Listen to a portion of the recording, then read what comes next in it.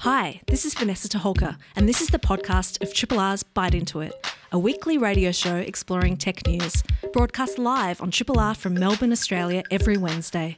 Hope you enjoy the podcast, and feel free to get in touch with us via the Triple R website or Bite Into It's Facebook or Twitter accounts. Today on the show, we're taking a look at the news, the weird, wonderful and upcoming, plus we're talking to Grace Brown from Andromeda and the Map Velocity program. Plus we talk to Josie Dean about the tragic art of shitposting. So we wanted to kick the show off with a little bit of a chat. How's your week in tech been? Lily, how's your week in tech been? Hey folks. Yeah, my week in tech has been a fairly interesting one. I've been switching some of my stuff over to Apple. I've been an Android user for a really long time, so this has been a bit of a change for me. It can definitely be a huge change. Have you had any major catastrophes on the way, or is it so far so good? So far so good. Well, except for the bit where I tried to import my contacts. There's this app that lets you import them, and it's imported everything 3 times, so I'm going to have to go clean that up. I don't really know how that happened. No. Look, you know what? I've been an Apple user for 1 million years, and I've had my contacts are in there twice. So everything in my contact book. And you just live that way? I just live that way. That's wild. It seems to happen every time I transfer a device over, so, you know, we're just living with it, really. Yeah. No, I don't really know what I'm going to do with the rest of the data that I've got there and whether I'm planning to transfer all of it over. Anyway, it's been a pretty interesting ride. I'm trying to get used to everything. Well, speaking of interesting rides, we wanted to have a quick look at the news. Our Prime Minister has been having some chats about being an energy superpower. Yeah, that's this was first up on our list. So Australia, Albanese said that Australia needs to become a renewable energy superpower, which is a massive change for the government this time around. It's kind of nice to have a government that's actually saying these things. I really hope that they follow them up with some action. Anyway, Albanese was giving an address at the Sydney Energy Forum yesterday and said, you know, we need to act. So he's trying to, he's there and trying to promote renewable energy development, and that's going to move in concert with a new climate change bill that the Labor government's introducing next month, which will hopefully actually do something, TM, about the climate crisis. So this is great news. But also, in response to that, a lot of industry and research agencies have said that the national grid, honestly, like it needs a serious upgrade. I mean, we know this, but it needs a serious upgrade. We need more generation and storage projects, and pretty much it's nice to see governments talking the talk instead of pretending super hard that the climate crisis isn't happening and that they have nothing to do with it. But anyway, let's hope that they get more substantial policies in place to support their statements. Yeah, absolutely. Completely agree on that front. Taking a little bit of a look slightly more broadly, obviously Roe v. Wade in the USA has been dominating headlines for a long time and, the last few weeks anyway, and for very good reason. And one of the main issues behind it is because of how, I guess, kind of literally and expansively USA-based businesses and legislators are prepared to take it. So we spotted this tweet thread, and we might tweet it a little bit later on after the show so that our listeners can have a bit of a look at it. But essentially, the tweet thread starts, "Dear Walgreens, I received this package today, a week after purchasing a pregnancy test at your store. I was asked to take the test by my doctor despite having no fallopian tubes." Now, this package contained formula and bottles. Like baby formula. Baby formula and bottles for someone who is non-fertile, was doing one of those, I'm about to have an X-ray, I need to have a test just to rule it out, just to whatever, tick a box. Yeah. And these huge brands are sending out baby packs. What the actual hell? So this tweeter is their handle is Melancholine Sex. They've said that they suspect it's actually come from their loyalty card program. So they've swiped the purchase through to get their points, and because it's come up as a pregnancy test, they're like, "Hey, have babies." That's wild. How can you just assume that taking the test means that you're automatically wild? I know. Not to mention the amount of heartbreak that can come with people who, trying really hard. And this is probably just going to be really upsetting for a lot of people as well. Mm-hmm. It's reminding me of that Oh, it was a classic case, I think in 2006, super early on, where some parents of a teenager who was pregnant were notified that she was pregnant by Target, the chain in the United States, because they started sending her all of these ads for pregnancy-related stuff because they had figured it out before she had told her parents that it was happening. It's just wild. Mm-hmm. Absolutely. So, I mean, I guess aside from the obvious legislative medical concerns, there's now a whole lot of personal feelings and good vibes going into systems and processes that should never even be a factor. So that's more than a little bit alarming. Yeah. And sort of coming across from alarming into, well, still kind of alarming but a little bit funny. Lily, would you like to tell us about this entertaining one? Oh, there was an article in Vice last week, and this was my favourite piece of news, the favourite thing that I read last week, although it is also kind of sad. So there was a woman, and it's just been uncovered the scale of this massive hoax on Wikipedia that this woman in China has perpetrated, where she's uploaded... not just uploaded, but has written a bunch of articles about Russian history, Russian medieval history in particular, which you think that's quite niche, which is kind of how she got away with it for quite some time. She's written nearly 300 articles. One of them was even about as long as, like, the novel The Great Gatsby. Quite substantial ones. And she's been able to work it so that a lot of them have got references and things in there that make it look incredibly legitimate. One of the articles was so well written that it was selected to be the Wikipedia article, like featured article of the day in Chinese language Wikipedia. And it's just like, it's super extensive.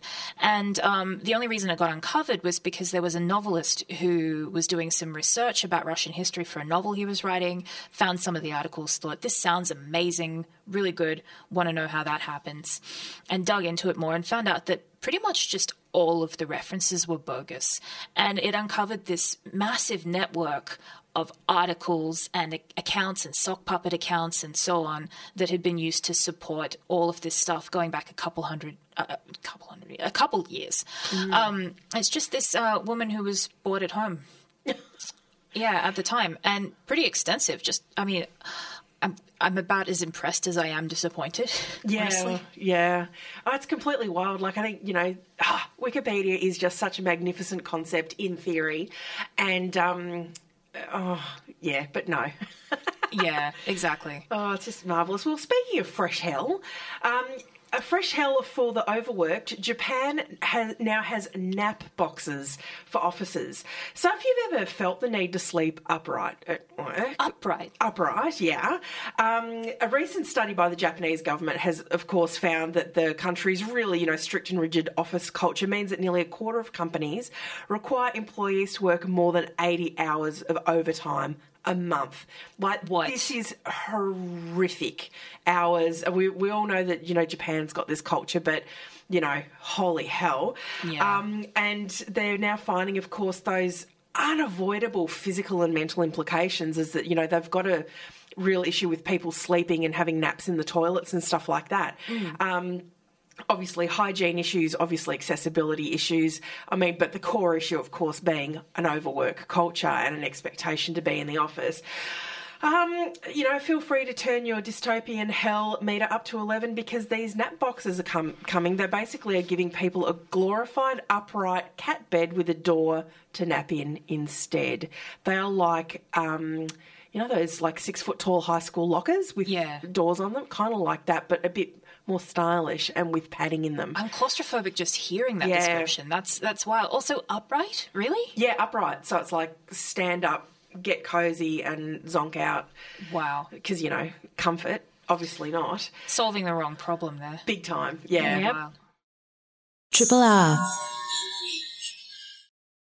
We're about to talk about hugging robots and things. Lily, tell us more.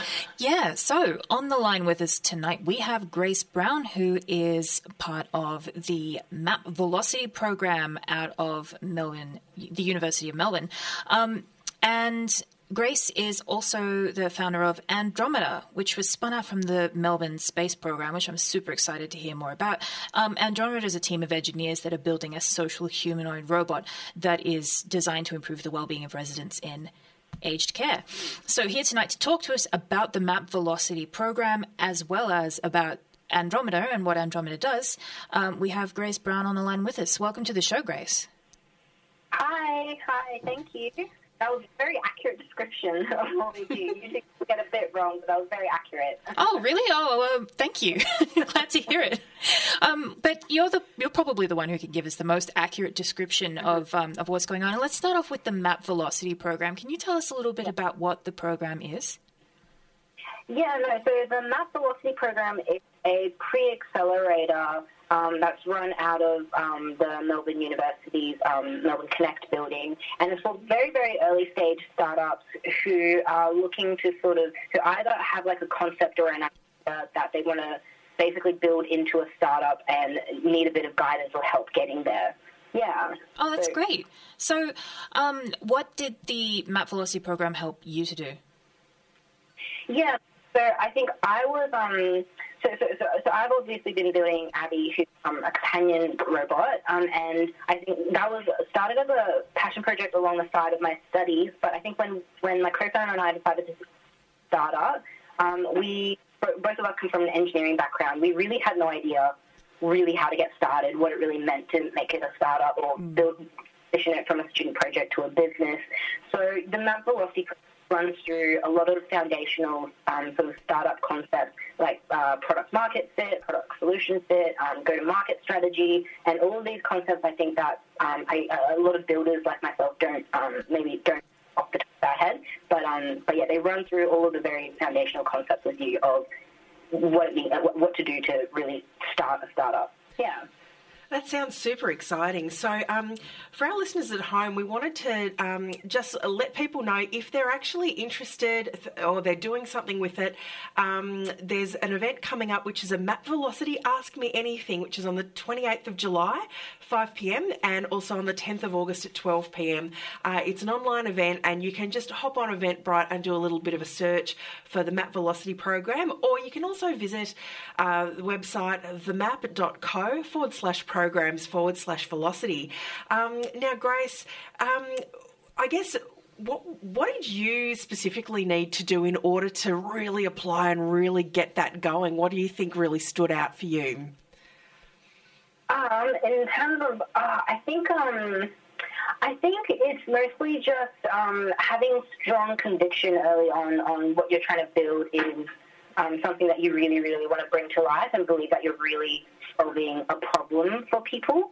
So I think, pre-accelerator, they understand that your ideas and your concepts, there might be a lot of like holes that they can poke in your ideas at that stage. So the whole point of the accelerator is to that. And so as long as they can see that you're solving a real problem, they're going to do their best to help you reach that solution. Yeah. That's awesome. Do you get much visibility on the other, innovations or technologies that are also within the program, sort of alongside you?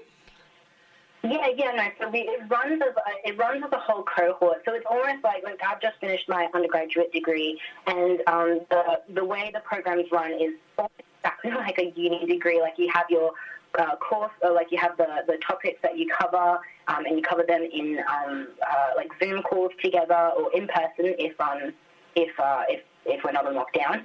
And yeah, and so it was we got to see all the other startups and work very, very closely with them, and quite a few of us became really close as well. We work in like specific clusters, and we just sort of help each other, because we're all going through the same thing. So it makes it a lot less of a lonely journey. Yeah. Oh, that's excellent. I know that you really do need that kind of support as a cohort when you're getting started in these kinds of things. So it's great that this exists to give people these skills. So the program applications they're open now, I believe. And it's you can find out more about that at themap.co/program/velocity, and I'll repeat that again at the end of the show.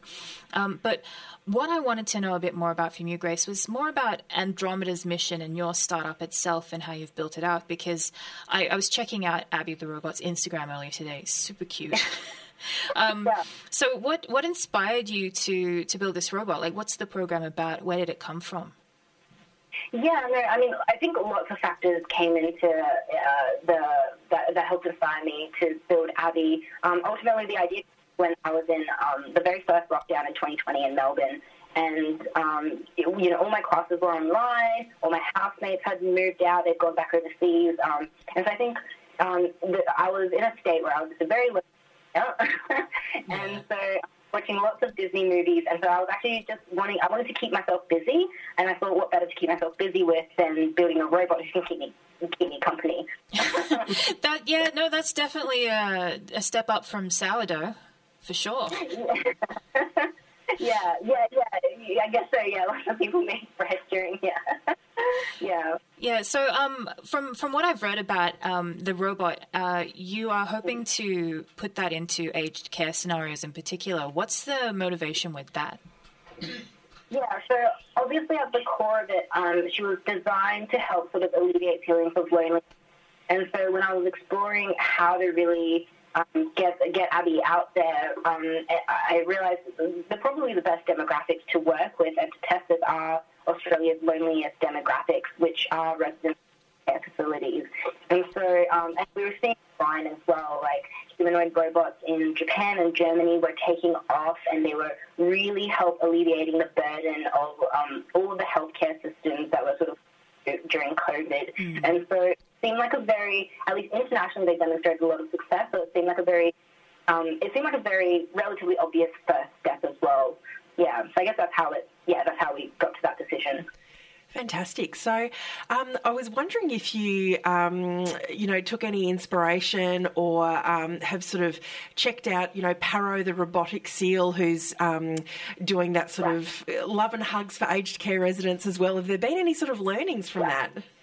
Yes, no. So I think that actually played a lot in our decision as well. We saw that these companion robots, like robotic dogs, robotic seals, cats, they had huge pilot success in all these aged care facilities. And so my co-founder and I, we realized that,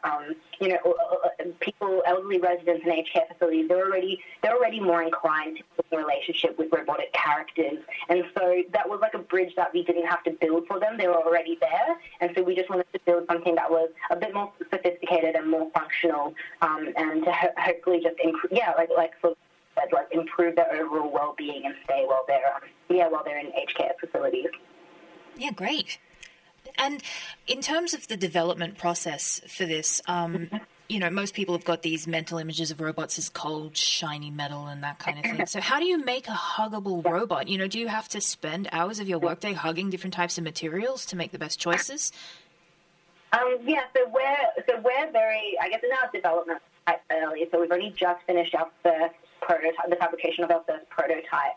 And our first prototype was a very minimal exoskeleton, as you can see from our pictures. That was I guess, the minimum sort of structure, and she has the minimum functionality that you can use to define a humanoid. But looking down, as we progress in development, that's definitely something we are considering, how we want her exterior to look and, more importantly, feel. So we're working with a 3D artist to help design a future design for Abby. And we're looking at something like Baymax from Disney's Big Hero 6, where it's inflatable and soft. But it's still very much in the decision-making process. I love the sound of that. It sounds completely adorable, but the mental picture that's painted by, today I'm going in and I'm going to hug 17 different types of squishy, and we're going to, clean test 14 different types of fabric to make this a reality. Yeah. Fun. Yeah. Absolutely. Oh, and you called the robot Abby. What was behind the choice of that name? So Abby is a very terrible acronym. So she referred to, before she was named Abby, I think when I was pitched the project to lots of different academics and investors, I was referring to her as an autonomous bipedal humanoid robot. So a humanoid robot is just an autonomous bipedal robot. And I think I just said that about probably 10,000 times. So, yes, the A from autonomous and the BI from bipedal, and just called her Abby. Yeah. No, I love that. And look, to be honest, on this show, we cross paths with so many acronyms, some more successful than others, and I think this is a completely adorable one. So I absolutely love it. I guess one of the questions that does pop up when you think about, putting robots into caregiving scenarios is, I guess, the perceived ethics behind it. Obviously, they're not replacing nurses or trained medical care. Is it really more providing support for that emotional and mental load? Yeah, no. So it's at least what we found, like, especially what COVID's really demonstrated is, like, elderly residents in aged care facilities. Most of them, when they have an outbreak, they're all completely isolated in their rooms. On top of that, like, the aged care facilities are heavily understaffed, and they just can't meet the needs of all the residents. And so, although some people might think it sounds a little bit undignified to, you know, put a hugging robot in front of some elderly residents, it's actually, like, it's much better than what they currently have. And in terms of, like, nursing as well, it's definitely not meant to replace their job. More so, it's meant to supplement and help them with their work. So right now, lots of nurses are hammered every day with very menial things that don't really need their attention. So by delegating those tasks to Abby, like just bringing them water or just a towel or little things, the nurses can then actually focus on properly caring for the patient. Is what they're actually that's their job to do. Yeah. That's really good to know. And I suppose the interesting thing is also there that a lot of people don't think about older generations as tech innovators or the most tech accepting group of people. But what have your experiences been when you've been talking to people where you've been exploring this idea, doing that kind of research, when you're talking to people who will be your target audience? Yeah, no, so it's that definitely comes up a lot, and we've had to change things here and there that I guess my co-founder and I didn't account for. Like, we've changed, like, her speakers to make them relatively loud because a lot of the residents are quite are deaf, at least in 1 year. We've changed, like, the way Abby speaks. But at the end of the day, like, they're not actually working with tech or actually doing anything with tech. What we're trying to do is build this robotic character that is, like, the way you would interact with her is not how you would interact with technology, but more of a person. So that's what we're really trying to work towards. And so that's I guess that's the end goal with this demographic. Yeah. Awesome. And I know so much of these questions that we ask can be, how long is a piece of string? But do you have a bit of a vision on when Abby might be out and about hugging people in care homes?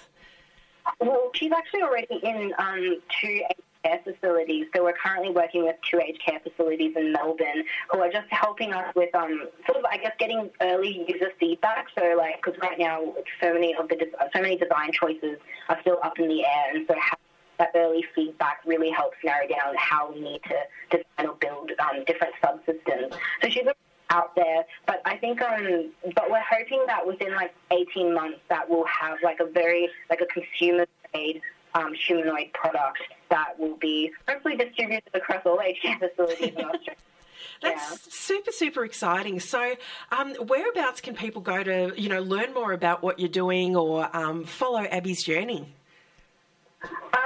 So I think we're most active probably on Instagram or LinkedIn. We should actually get a bit better at sharing what we're doing. We try our best.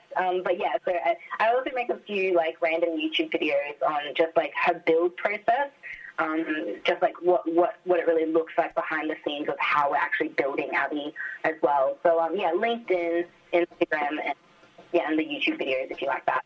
Oh, fantastic. Thank you so much. So this evening we've been talking to Grace Brown, the CEO and co-founder of Andromeda, and their very cool bit of technology called Abby, which has come from the MAP Velocity program, which is, you can follow on Instagram at MAP, or possibly Twitter, at MapUniMelb. And you can also find out more at themap.co/programs/velocity.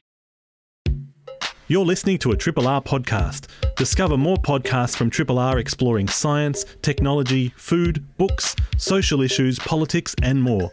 To listen, hit up the Triple R website or your favourite podcast platform.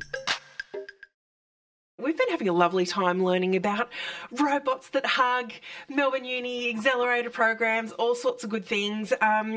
And we're about to find out a little bit more about the tragic art of shitposting.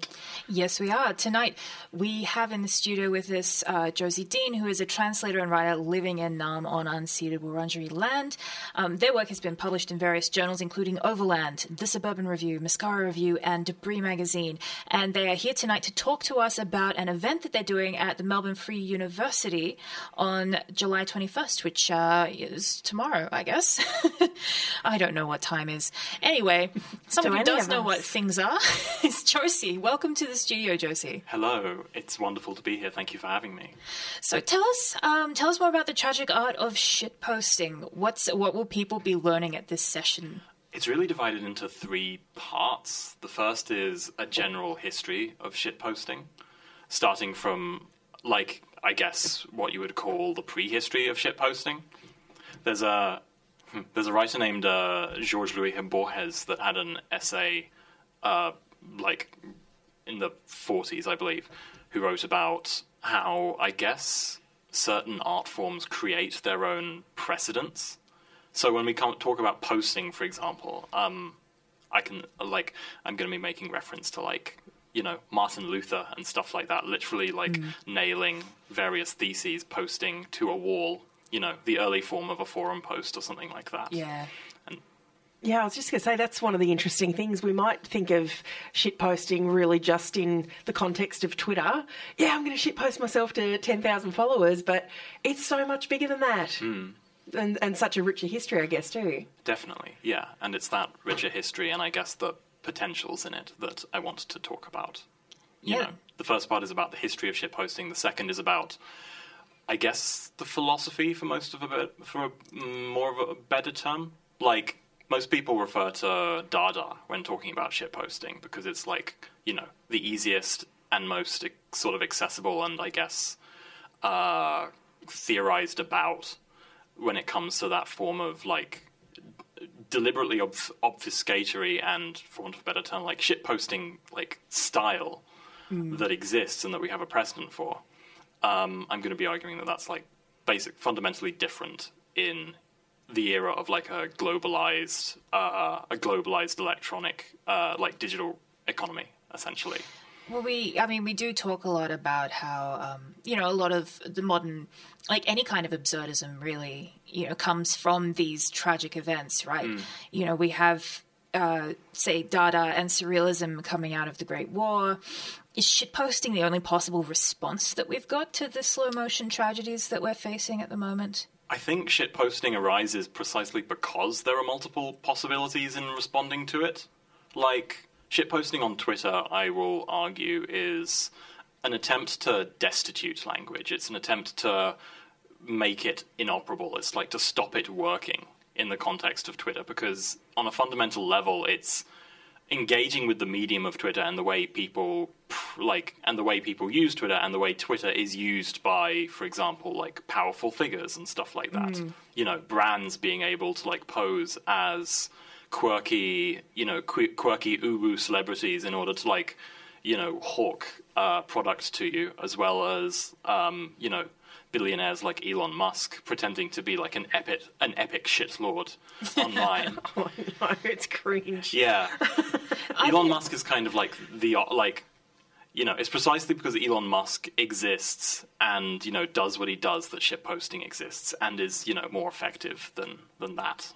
Is there any good corporate shitposting, or is that against the definition of shitposting? Like, does it have to be grassroots? And, you know, I feel like, to me, a lot of the corporate attempts to do this are all Steve Buscemi in the music band shirt, like, how do you do, fellow kids kind of stuff. Classic of the genre. Yeah, exactly. You know, like, is that, or, you know, is the only true corporate shitposting the stuff that brands only believe in earnest? Like, the metaverse is a revolutionary idea or something. Oh, God. The pain nexus. Have you seen that tweet? The torment nexus. The torment nexus, yeah. Yes. From hit book, Don't Invent the Torment Nexus. Yes. One of the concepts I'll be referring to is called elective affinity. It's basically how, if two, I guess, autonomous structures have relatively similar operating logics, you know, it's obvious, sort of, like, it becomes more obvious than they overlap in specific ways that, you know, reflect the similarities that between the two structures. So, like, as you said or asked, I don't there is a fundamental dissonance between, like, what corporate shitposting, I guess, represents, and for want of a better term, like homegrown shitposting. Love a good homegrown shitpost. And by the same token, like, you know, when we talk of organic shitposting, we're also talking about things like, you know, like alt-right Nazis and stuff like that. You know, people that use shitposting in order to destitute the space of, like, online speech in a way that is, like, that they... I don't know.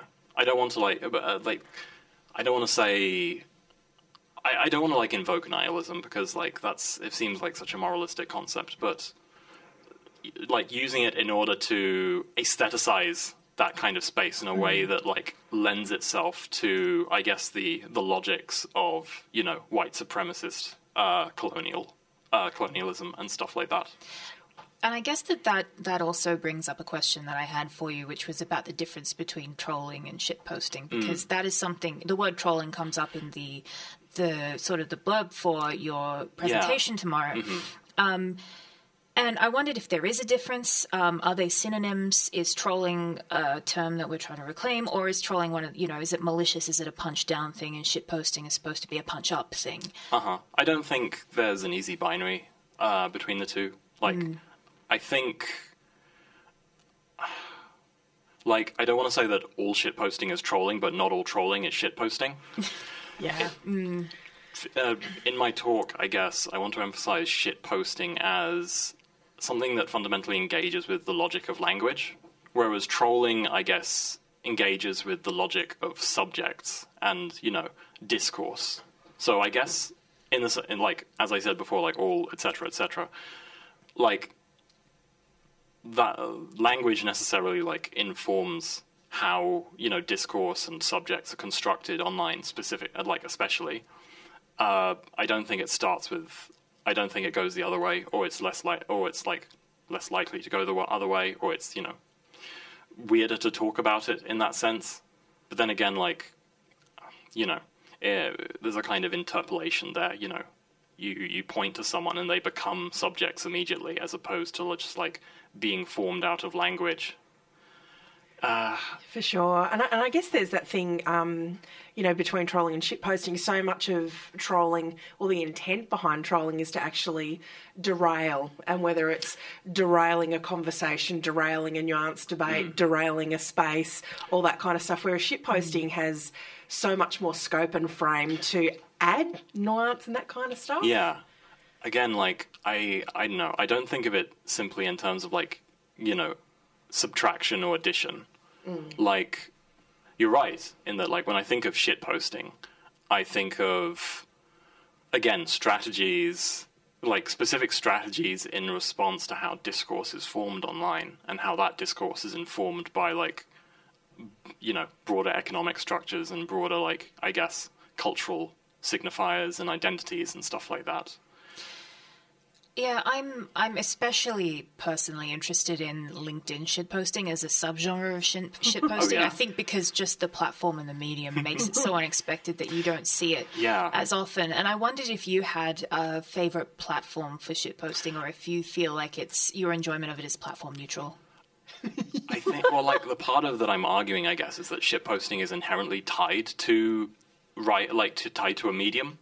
I guess that's where tragedy comes in as well, because tragedy expands with a certain definition of medium. So, for example, on Twitter, like, I gather most of my homegrown shitposting from Twitter.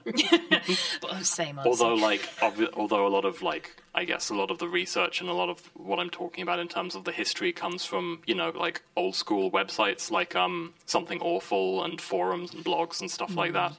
And how that then, I guess, coagulated into, like, I don't want to divide it into stages. That's too easy. But, like, you know, then you have, like, I guess, larger sites like Tumblr and others like that, and early Facebook, until, you know, we reach now where most of online space is capitalized and monopolized by, you know, 4 big tech companies, as opposed to, you know, the sprawl of like the early web. And so, like, when it comes to Twitter, again, it's like there's a kind of perfection of what shitposting can do. I say perfection as though like something's not going to come along that's going to make Twitter look like, you know, relative calmness. But, Oh God. yeah, but like when you have a medium like Twitter and you have it and like its access to a whole world of information and a whole sense of like global communications, and you know, tying that to like the climate crisis, you have a global sense of the impending doom, and at the same time, you know, how little power people have to affect it and how little is being done in order to prevent it and affect it, that it necessarily lends itself, again, an elective affinity to a broader sense of the tragic, which I feel for, like, tragedy as a specific genre or a specific form hasn't really existed, I want to argue, for like a long time. And I feel like it's inevitably going to make a resurgence the more people get to the possibility of total destruction, total annihilation. Are you talking about tragedy in like the Shakespearean sense? Or I guess so, something else? yeah. Tragedy in the sense of the tragic, you know, a sort of awareness of the tragic, not simply, you know, a tragedy, you know, the tragedy. Mm-hmm. You know, the unfolding tragedy of the Anthropocene, which is the unfolding tragedy of capitalism, which is the unfolding tragedy of et cetera, et cetera. Yeah. It's like a Matryoshka doll of tragedy. Oh, God. Now we're doom scrolling and we're not even on Twitter at the moment. How did this happen? I tell you what, though, I still reckon with LinkedIn, you know, sometimes a LinkedIn post will make its way onto Twitter just because of its sheer LinkedInedness. Yes. I guess. And it's like, is this the ultimate shit post? The best posts I think I've seen are people sourcing that kind, like those kind of like things, like when I don't know, the whole unfolding like internet wife guy phenomenon, and you know how people like see photos of like "do not contact my wife" spray painted on like a garage door, and turning that into a whole like shorthand of, you know, internet wife guy sort of like relations and stuff like that. Love it. It's fascinating. Like, I don't know, I find the internet infinitely fascinating.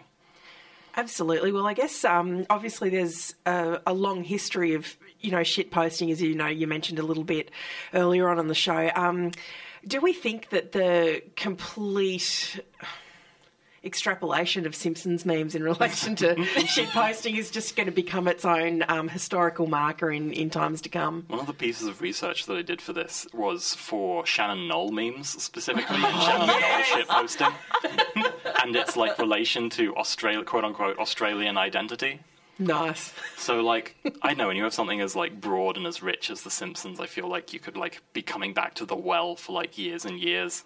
The thing is, though, I've been posting Simpsons shit posts for a while in various contexts, but it's come to a point where at work there are people who don't recognize the references anymore, and I wonder if we just age out of some of that at some point. I'm part of a Simpsons shit posting group, and it's so arcane, the levels of like shit posting that people have reached, where like you have to have like a in-depth or like a fairly rigorous knowledge of Simpsons references and like the way that people have combined and remixed them into like the, you know, and the formats of given shit posts. It's like a whole artistic process in itself. Yeah. Yeah.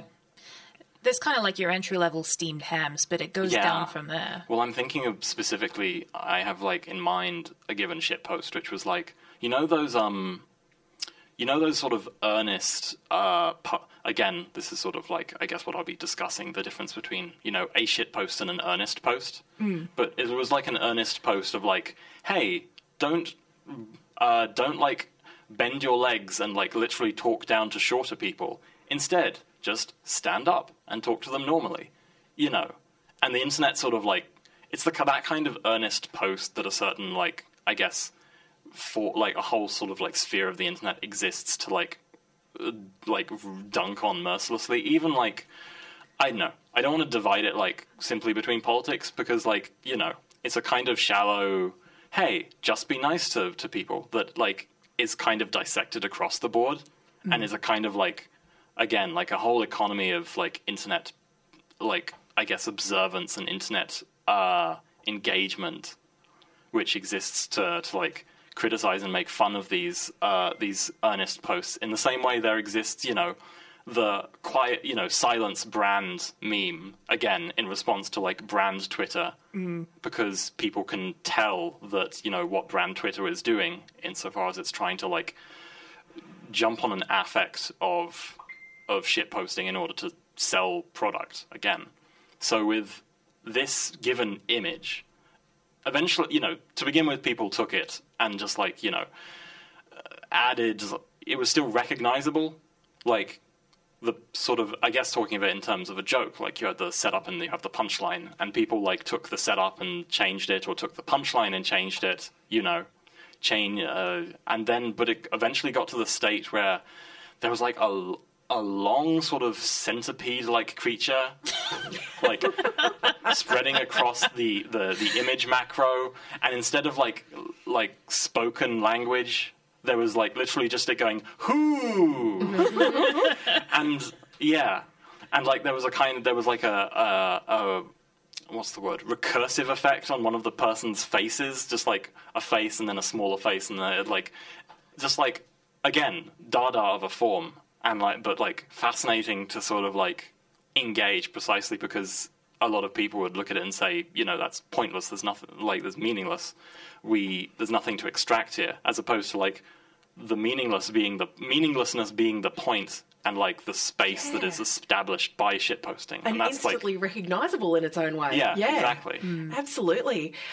So at the moment we are talking to Josie Dean about the tragic art of shitposting, which is on tomorrow night at Melbourne Free University. So we have got, so you can get tickets and bits and pieces, melbourne-free-university.org, or, as we love to do it, get on the Google machine. 6:30 to 8 p.m, the Alderman upstairs, 134 Lygon Street, East Brunswick. This has been an absolute hoot. I feel like I need to up my shitpost game dramatically. I think I've gotten a bit lazy with the old shitpost. But thank you so much for coming in and joining us this evening. My pleasure. Thank you so much. Absolute blast. Triple R. Oh, gosh, this has been an absolute hoot of a show. But first of all, we wanted to cover off a few little items that are coming up. So I wanted to let you all know that High Score, which is a 2-day conference around composition and sound art for games, it is back in 2022. Now, while it is aimed at, sound designers and composers, if you're into your gaming, if you're into your tunes, if you are into a combination of all of the above, get along to it. It's absolutely rad. You get to get up close and personal with composers working on some of the coolest stuff out there. You get to learn how it all happens. It is cannot recommend highly enough. So it's going to be a combination this year of hybrid in-person and live stream, chockers with keynotes, panels, feedback sessions and more. 1st and 2nd of October as part of Melbourne International Games Week. Sign up for Ye Olde e-newsletter on their website and get your tickets when they come out. Speaking of Games Week, Melbourne International Games Week is happening again, and expressions of interest are open to stage an event as part of Games Week. So it is running this year from Saturday the 1st. I don't know how time works. Saturday the 1st to Sunday the 9th of October, 2022. So if you are doing something cool and you want to be part of their program, you can go to gamesweek.melbourne and get your expression of interest in. Yeah, I reckon there'll be some cool companies doing some cool things. So get on it, folk. And good old PAX Australia. So that's on the 7th to the 9th of October at the Melbourne Convention and Exhibition Centre. As in very typical PAX form, the 3-day badges have already sold out. So if you're a little bit of a PAX hound, I suggest you get on it. It'd be very cool people exhibiting there. So, yeah. It's always a hoot. Yeah, get along and check that out. In news unrelated to Games Week and affiliated events. What? We're going to talk about something, not games? I know. But Code Like a Girl, who have been running Around the Traps for a long time now, have got an info session on pretty soon, on August the 4th, actually. they have scholarships available for becoming a web developer. So if you are keen to get into web development as a career, as a lot of us are, it's very remote work friendly kind of line of work. But if you want to do that, you're unsure where to begin, Code Like a Girl has got you covered. You can come along to their event on August the 4th, which is free. It is on Zoom. And you can hear about all of their career track program stuff. So they've put that on to help build skills and knowledge to become a web and an app developer. You can register for that at codelikeagirl.com/what's-on. So worth it. Do it. Do it, do it. So, thank you so much to my co-cahoots, Lily and Joe, tonight. Joe has been an absolute legend tonight. We kind of came in and it looked like some small mice and raccoons had been flinging the cables around, and some things weren't attached that should have been attached, but she got us to air and turned it into an absolute doozy of a show. So thank you especially to Joe for holding down the fort. Also wanted to throw a massive thank you to our guests, Grace Brown, talking all things Huggable Robot and the Maps Velocity program, and Josie Dean about the fine art of shitposting. Hi, this is Vanessa Toholka. Thanks for listening to the podcast of Triple R's Bite Into It, a weekly radio show exploring tech news. Broadcast live on Triple R from Melbourne, Australia, every Wednesday. Hope you enjoy the podcast and feel free to get in touch with us via Triple R's website or Bite Into It's Twitter or Facebook accounts.